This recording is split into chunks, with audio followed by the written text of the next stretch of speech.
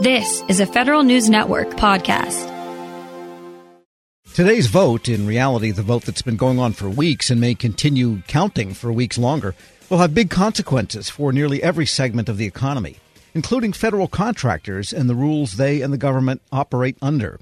For what contractors are looking for from the next administration, we turn to the president and CEO of the Professional Services Council, David Berteau. David, good to have you back. And as we await the returns, and who knows if we'll even know tomorrow morning who the next president will be, what is it that the industry is looking for in terms of the ground rules? Well, Tom, good morning. And it is election day. And of course, one of the things we've learned at PSC over the years is we have to be ready for all possible outcomes, right? Both in terms of the White House and also in terms of the Senate and the House of Representatives. Even if the odds are slim that a certain outcome will come, we've got to be prepared for that no matter what. So that's what we spend our time doing. And the initiatives that we're working on fall into really two categories. The broadest ones are whatever the outcomes are, these are important matters for contracting and for our contractors. And then there might be some specifics depending on who would win. Because, even if the incumbent wins a second term, history shows that there's a lot of turnover. There's a whole new agenda. There's a whole new set of people. And right now, we don't know who that's going to be. So one of the key things that we want to focus on really is how does America get back to a government that functions better and a government that they can actually trust, right? One of the things we learned actually in the partial government shutdown a couple of years ago is that a lot of Americans don't even really realize everything government does until they stop doing it, right? And so that's a big issue there. And I think we've got a number of initiatives that we want to put forth that would help move all of America in that direction, not just our member companies. One of the things we learned in the pandemic is that, yes, the government is capable of spending a lot of money on response, but the response really depended so much on contracted work. So there's a good example of if you're going to have a policy that gets carried out properly, government and industry really are one entity in that sense. Absolutely. And I think we've seen a couple of real positive lessons grow out of the COVID-19 response, right? One is that government and business can collaborate and cooperate much better. It really is a better cemented partnership, I think, recognized by all on both sides going forward. And we moved into that so quickly.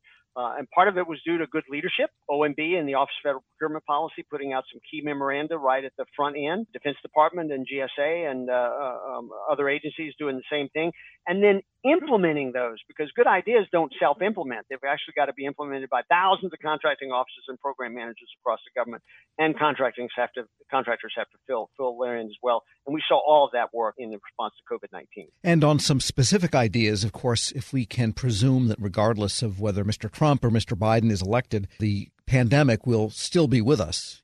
And so there are specifics like extending Provision 3610 to keep contractors available and engaged that you're looking for. Absolutely. And, the uncertainty is the bane of successful contracting, right? Because ultimately, contractors perform the contracts that negotiate and sign.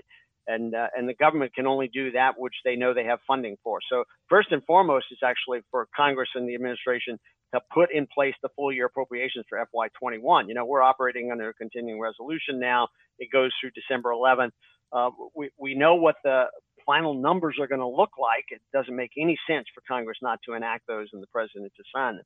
And inside that clearly needs to be an extension of Section 3610, that special authority that allows companies to be reimbursed to keep employees on the payroll. With or without additional funding, that authority is absolutely essential going forward. Because you're right, COVID-19 is going to be with us for a while. We're speaking with David Berteau, President and CEO of the Professional Services Council. And there's a couple of other things pending, like the Trusted Workforce 2.0, the whole issue of the Management Act and modernization. Those are still works in progress. Very much still works in progress. The House has put forward an extension of the Modernizing Government Technology Act, and that's pretty essential. But the real power there is in those agencies that have already set up the working capital funds, where they're financing modernization through the savings that come from getting rid of wasteful and ancient legacy systems. And we can do so much more in that regard, agency after agency. There are barriers to this. Some of the budget guys don't like it. Some of the appropriators don't like it. But the benefits so far outweigh any of the concerns that that's a really powerful initiative going forward. Trusted Workforce 2.0 is a whole new way of approaching the cleared workforce, as well as those who are trusted but not necessarily classified material in civilian agencies. And particularly the idea of continuous vetting and continuous evaluation, so we don't wait for 5 or 10 years to go by before we find the next Edward Snowden. We find them in real time as we're going through. Has enormous prospects for success there, but needs a lot of implementation focus. In the procurement system, the acquisition itself is like a gigantic orchestra that is always being tinkered with. We call it acquisition reform. But what are you seeing from your standpoint that should be the next round of acquisition tinkerings? I don't want to say reform because it's not going to basically go away that you have competition for government contracts. But what do you see as the next set of changes? There are two dynamics to this, right? At one end, you have Congress continuing to put lots of new legislation in place. And of course, I omitted when I talked about the need for fiscal year appropriations for FY21. We also, of course, need the National Defense Authorization Act for fiscal year 21. It's essential to so much that the government does, not just DOD, but government-wide.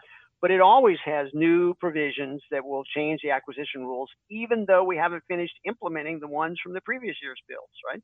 And sometimes they're not even consistent with one another. So that part's got to be cleaned up.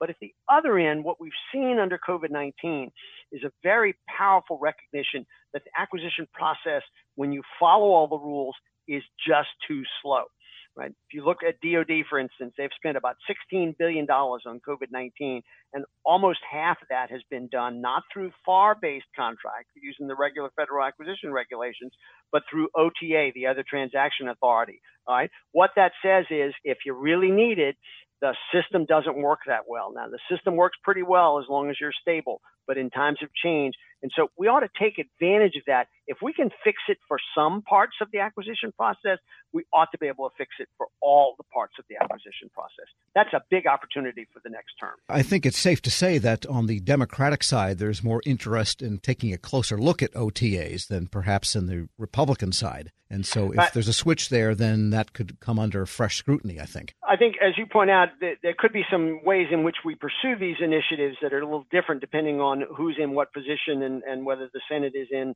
Republican majority or Democratic majority. But the fundamental drive, which is we need an acquisition system that can be responsive, agile, and can retain the workforce and the contracting base that we need to have to get the government going. That's important. And another instrument that is used differently, depending on whether Democrats are in control or Republicans are in control, is the Office of Federal Contract Compliance Programs, part of the Labor Department. And you've seen very wide swings in that office's approach, say, between the Obama administration and the Trump administration. So that could be headed in either direction. We don't know yet. What would you hope for from OFCCP? Well, the first thing is, there are statutes already in place, equal opportunity laws, the Civil Rights Act extended through Executive Order 11246 more than 50 years ago now, where the role of the Office of Federal Contract Compliance Programs is absolutely essential in terms of both rewarding contractors who comply with the law and recognizing those who don't and taking care of that. And we've always advocated for an appropriate level of enforcement in that agency. But I think also it can go a little beyond that if we're not careful, right, to where you're starting to play politics in that kind of compliance and enforcement. And we've seen that from both administrations, both the Fair Pay and Safe Workplaces Executive Order in the previous administration, and now, of course, Executive Order 13950, the Combating Race and Sex Stereotyping, which is essentially put a chill into essential diversity and inclusion training that companies need to have in order to recruit the workforce they need. All right, so a lot to look forward to. We don't know as we speak now, but let's hope for the best for the nation. David Berteau is president and CEO of the Professional Services Council. Thanks so much. Thank you, Tom. And we'll catch up with these when we actually know the outcomes. All right. You bet. We'll post this interview at federalnewsnetwork.com/Federal Drive. Hear the Federal Drive on your schedule. Subscribe at Apple Podcasts or wherever you get your podcasts. Grab a 30-day free trial of Live by Live Plus, and you'll get unlimited skips, commercial-free music, and all of the podcasts and live streaming events you can handle. Visit livexlive.com/podcast1 to learn more and start your free trial.